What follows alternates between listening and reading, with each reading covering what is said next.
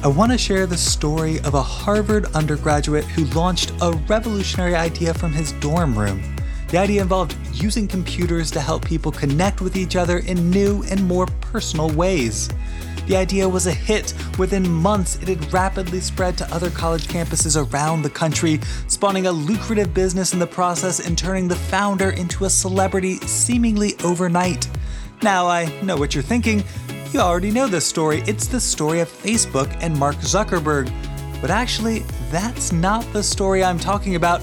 The story I'm talking about began in 1965.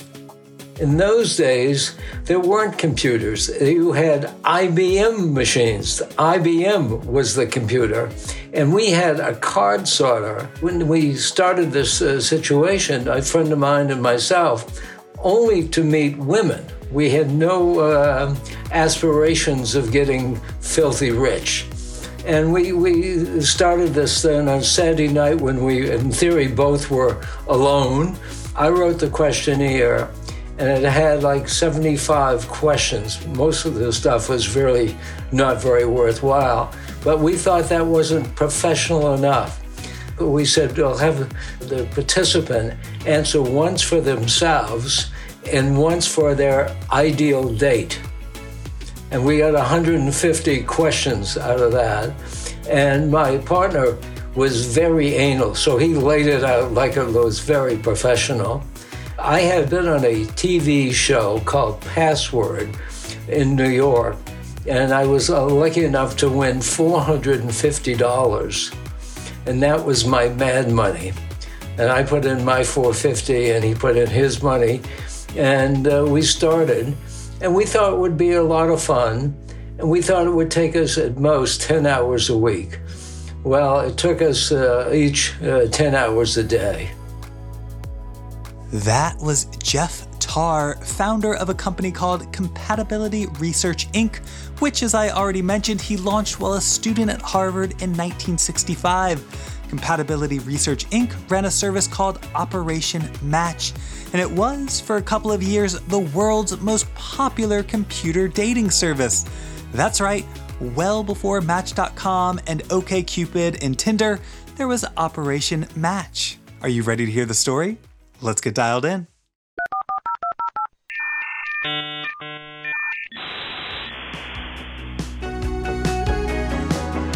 Welcome to Webmasters. I'm your host, Aaron Dinnan, and I teach entrepreneurship at Duke University. This podcast explores the history of web-based businesses by speaking with some of the internet's most impactful early innovators. We're going to look at something a little different on this episode because, as you already heard, our guest wasn't building his business online. However, I promise it's all related, and I'm going to tell you how. But before I do, I want to take a moment to tell you about our sponsor. Webmasters exists in part thanks to the generous support of our partner, Latonas. Latonas is a boutique mergers and acquisitions broker that specializes in helping people buy and sell cash flow positive internet businesses and digital assets. That includes things like Shopify stores, Amazon FBAs, SaaS apps, domain portfolios, and yes, even online dating websites. If you have a revenue-generating internet business and you're interested in selling it, reach out to the team at Latonas because they have tons of experience helping people just like you find the perfect buyer. Alternately, if you're interested in being one of those buyers, then be sure to visit latonas.com, where you'll find listings for all the internet businesses they currently have for sale. That website again is latonas.com, LATONAS.com.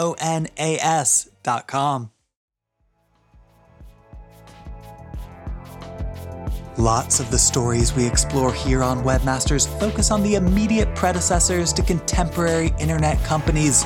For example, we've explored the story of Friendster, the social network that preceded Facebook, and we also talked about AltaVista, the search engine that preceded Google. This tendency to focus on the predecessors of contemporary internet companies shouldn't be too surprising if you stop to think about it for a second. After all, the entrepreneurial process is really just a continuous cycle of leveraging technologies to solve old problems in new, better, and more efficient ways. In few places is that cycle more obvious than dating, or perhaps the better word is mating, because if we zoom out not just on human history, but all biological history, we see that procreation is, fundamental to the success or failure of a species.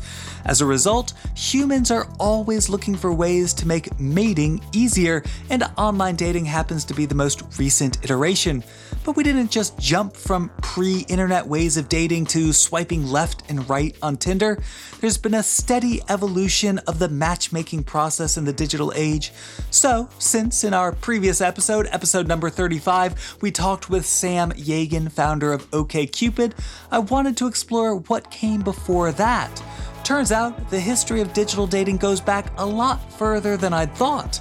In fact, as early as the 1960s, even before the internet existed, people saw the potential of computers to help solve the challenges of finding soulmates.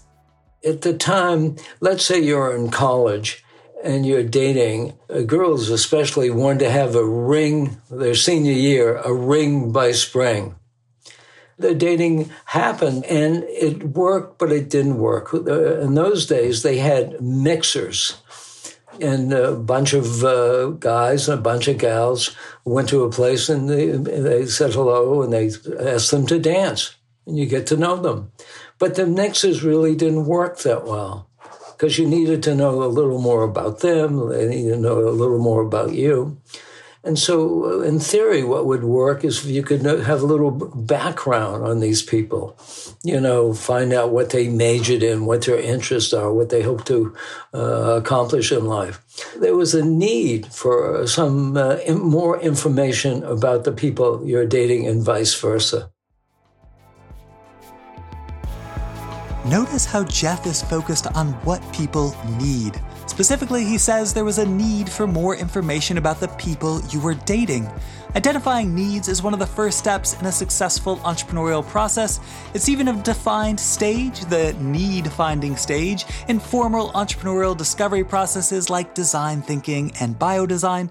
Simply put, if the thing you're creating doesn't address a real need in the market, people won't have any reason to use it and it'll fail. As you heard, that wasn't the case for Jeff. Jeff saw a need, and while he didn't have a way of connecting people via a website and helping them learn more about each other through an online dating profile, it's not like he didn't have any technologies at his disposal. For starters, he had paper and pencil, meaning people could still record and then share information about themselves. So that's exactly how Jeff started. He and his co-founder created a dating profile questionnaire containing 150 questions that he distributed to college students around the country. People would fill out the questionnaires and mail them back to Operation Match, where the founders had discovered that computers, even at that early stage in their evolution, were a great way of managing and comparing large data sets. It's very obvious to us with computers, even back then, that we can memorize, say, 100 things, but a computer could memorize 1,000,000 things. And you never can tell what the match would be. And we asked all these kind of questions, and we did use some of the questions. You couldn't do it all in your head. You really had to have it written down. And a computer was really, even though at times it was unusual, it's the best way to keep the records. Just enormous records. We wanted more information about the people, and it had to be done with a computer. If you had written it all down, you would have probably gone through all the trees in America. It was just, the computer was the way to do it.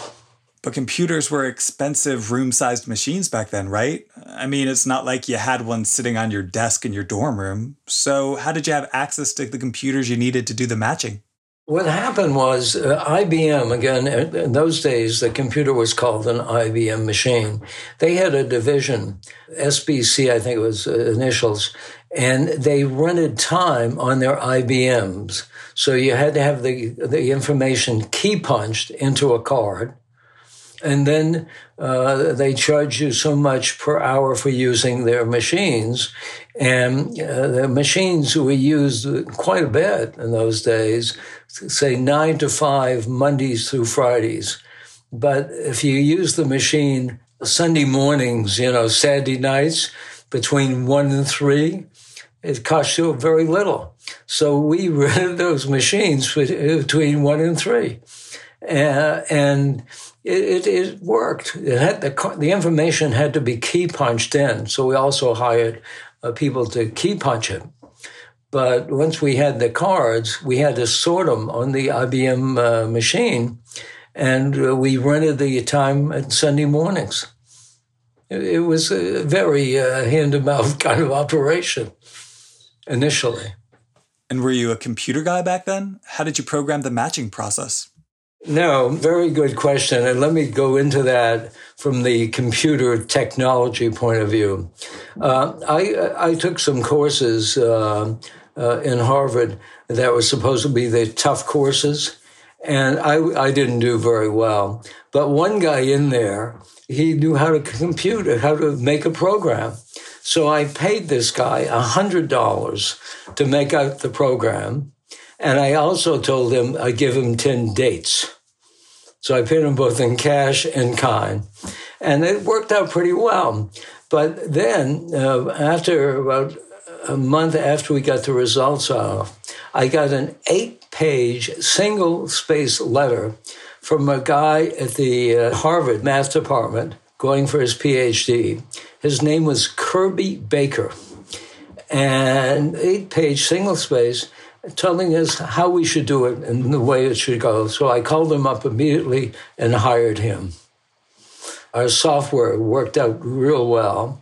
And I know now he became a professor of mathematics at UCLA, I think.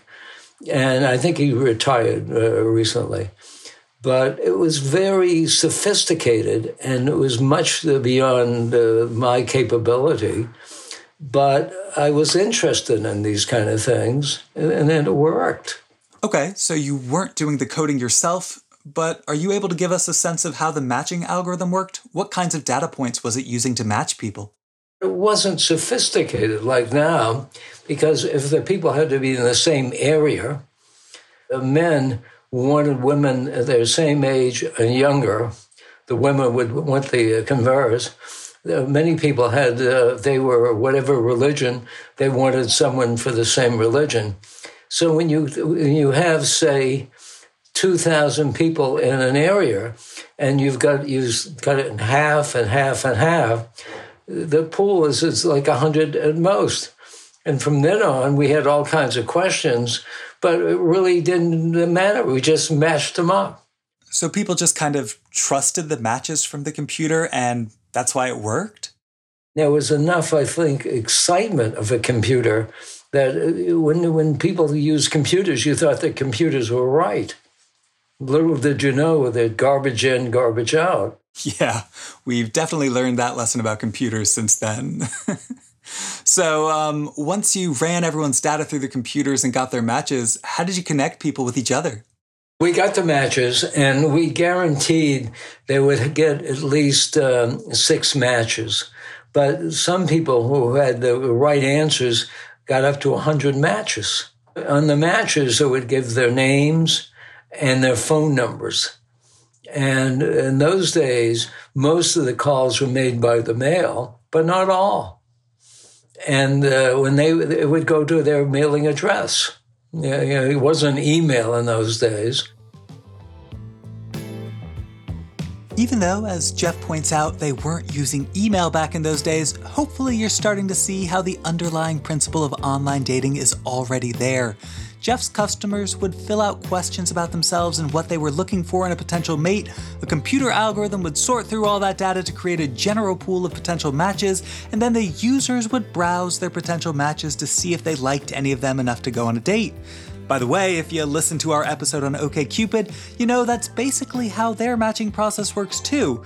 Really, the biggest difference between today's online dating and Jeff's Operation Match process is the speed at which the communication happens. Well, that and a lack of pictures. We didn't have pictures in those days. In fact, we had a question that we asked both for themselves and for their ideal date.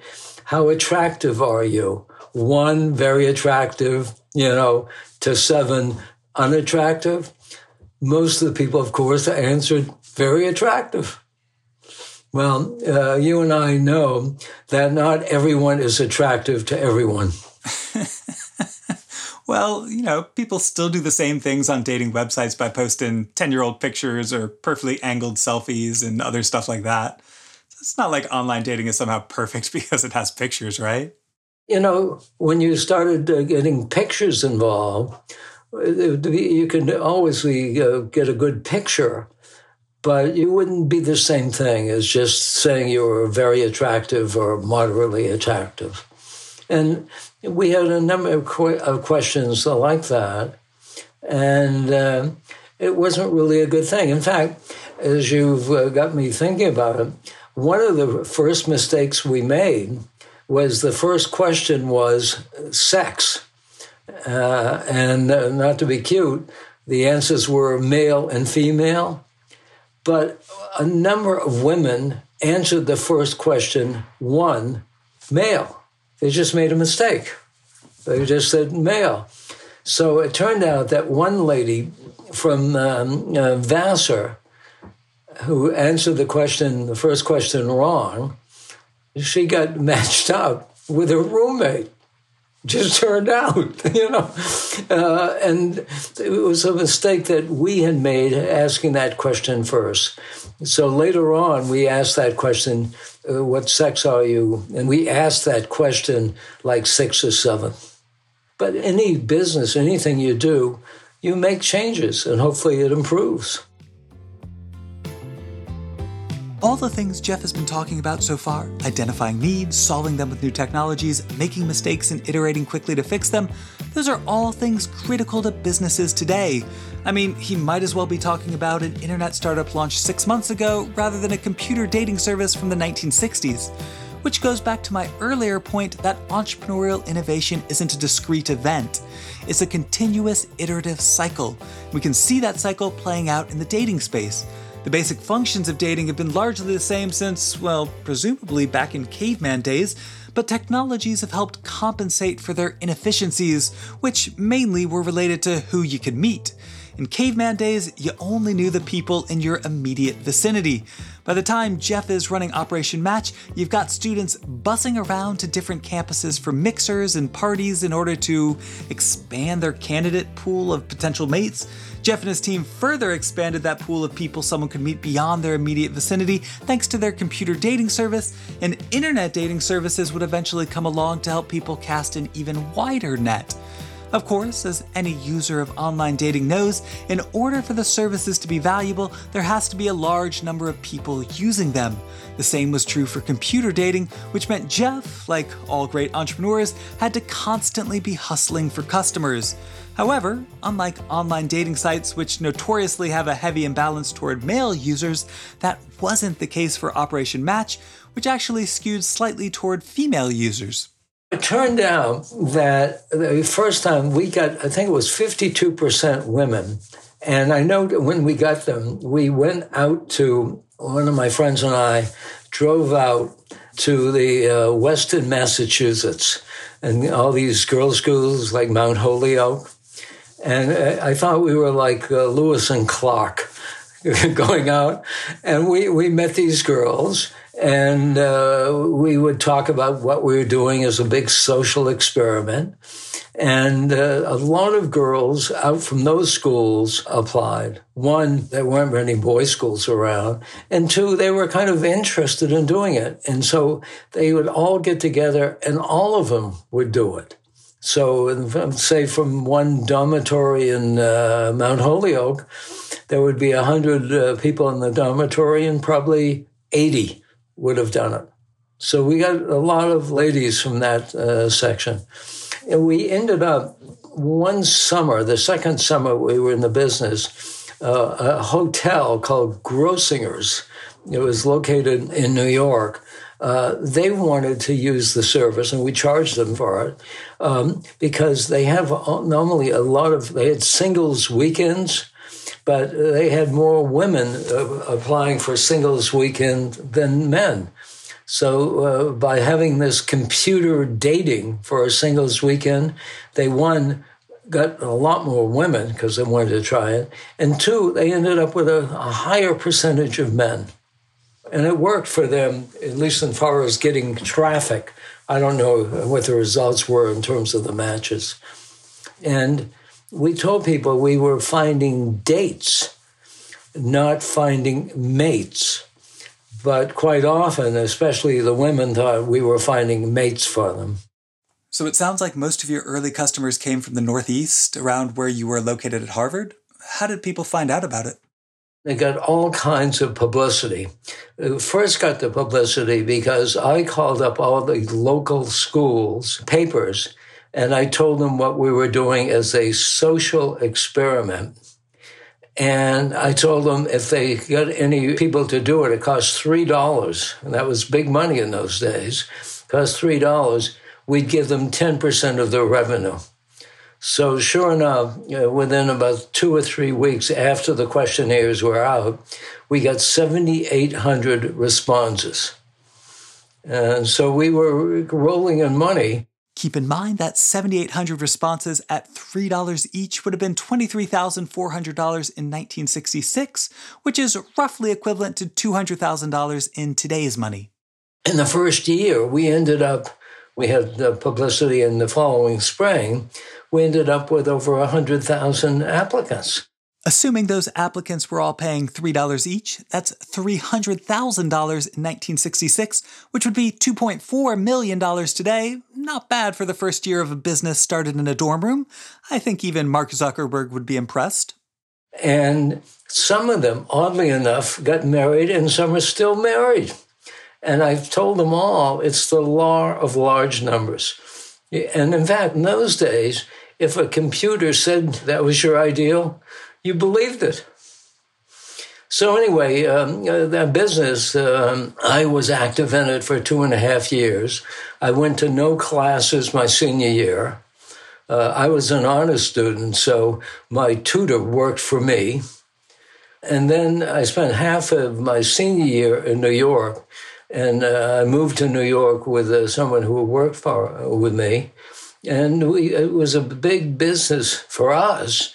And we were lucky enough that in 1966, Look magazine, which is not around anymore and the same thing, did a Valentine's issue about computer dating. FYI, around that time, Look magazine would have had around 7 million subscribers. We were on the cover. Not myself, but there's a gorgeous woman whose name was Shelley Hack. She later became a famous model, and a very nice-looking guy as their ideal date. And the picture was taken in front of the Yale kind of computer system, but it was really an IBM 1401. And so from February, after that magazine came out, for about a year after, we did wonderful things, but it was a fad. And it kind of didn't work near term. Nothing like Match or OkCupid, countless others. But it's a great experience for me. When I started, I was 20. I couldn't even sign the legal documents. I had to have my parents sign it. It's a great kind of experience, and I think what works for almost everyone, if you find something you're interested in, something that you have a passion about, it's good to get involved with it. Learn how to attack different kind of problems. And attack isn't really the right word. It's not really an attack. It's how you'll be very comfortable with different kind of situations. I think the big thing is just to have the experience. As you heard, Operation Match wasn't a long-term venture. It lasted about 2 years. But to be fair, in those 2 years, Jeff became what we might think of as one of the earliest tech entrepreneur celebrities, appearing on popular TV shows at the time like Johnny Carson, To Tell the Truth, and I've Got a Secret. And even back then, celebrity entrepreneurship had its pitfalls. One thing that wasn't fun, but did happen, and I look at it as a way to handle business. When I started the business, I had a phone number and my name was listed. Well, sure enough, after we started computer dating and a number of dates weren't very successful, the mothers of the people who applied would call me up and give me hell. So I stopped having a listed number for a long period of time. But despite having to deal with angry mothers, Jeff's notoriety and experiences with early computer algorithms had some valuable benefits later in his career. Specifically, after a brief stint in Washington, Jeff made his way up to New York City, where he combined his high school actuarial experience with the lessons he learned about computers during his time with Operation Match, and he applied them to arbitrage trading. In fact, he became one of the pioneers of algorithmic trading on Wall Street. I was lucky because I had some math ability and I had had this experience on Operation Match. So I set up a computer, which for then was kind of radical. And I looked at all these deals, mergers, tenders, and all those kind of deals. And I worked out a little formula of where they were in the process. If they had a definitive agreement, if they needed antitrust, and how long it took. And we put it in a program and say we had 100 different deals. And once a day, my program calculated the deals, the spread, the absolute spread, and what the expected value was. And it worked pretty well. And once a day was enough. Now, I think these days it's instantaneous. But it worked out very well for me. And for the first 7 years in the business, I doubled my income each year. And Jeff eventually spun that work into another business based off of algorithmic trading that he ran until he retired in 1995. We had a partnership called Risk Arbitrage Associates, Risk Arbitrage Partners, and that shows you how creative we were. And for 14 years, we ran it. We averaged 30% a year. And for the first period of time, until Reagan came along, I also featured doing tax arbitrage.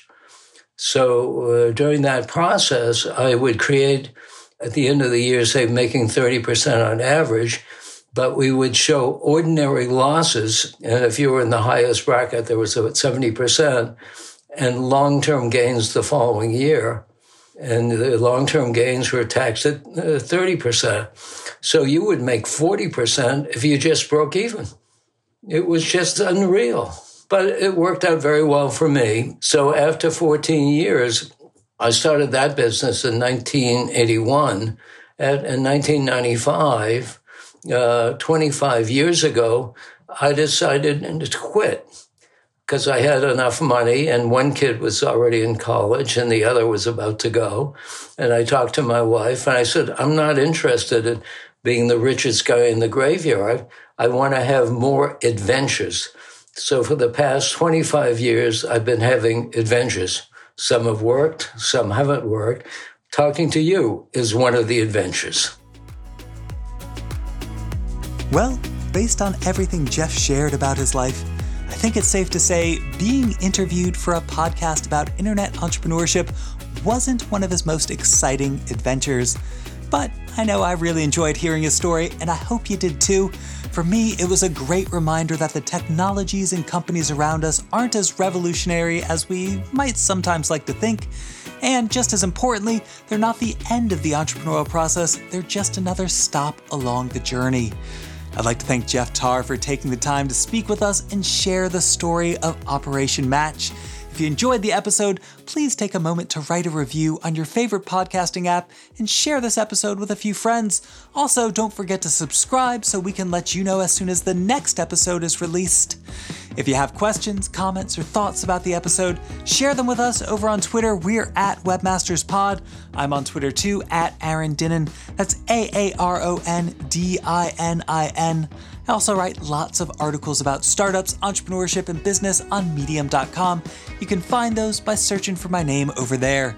A quick thank you to our sponsor, Latonas, for helping make this podcast possible. Remember, if you're interested in buying or selling an internet business, be sure to visit Latonas.com.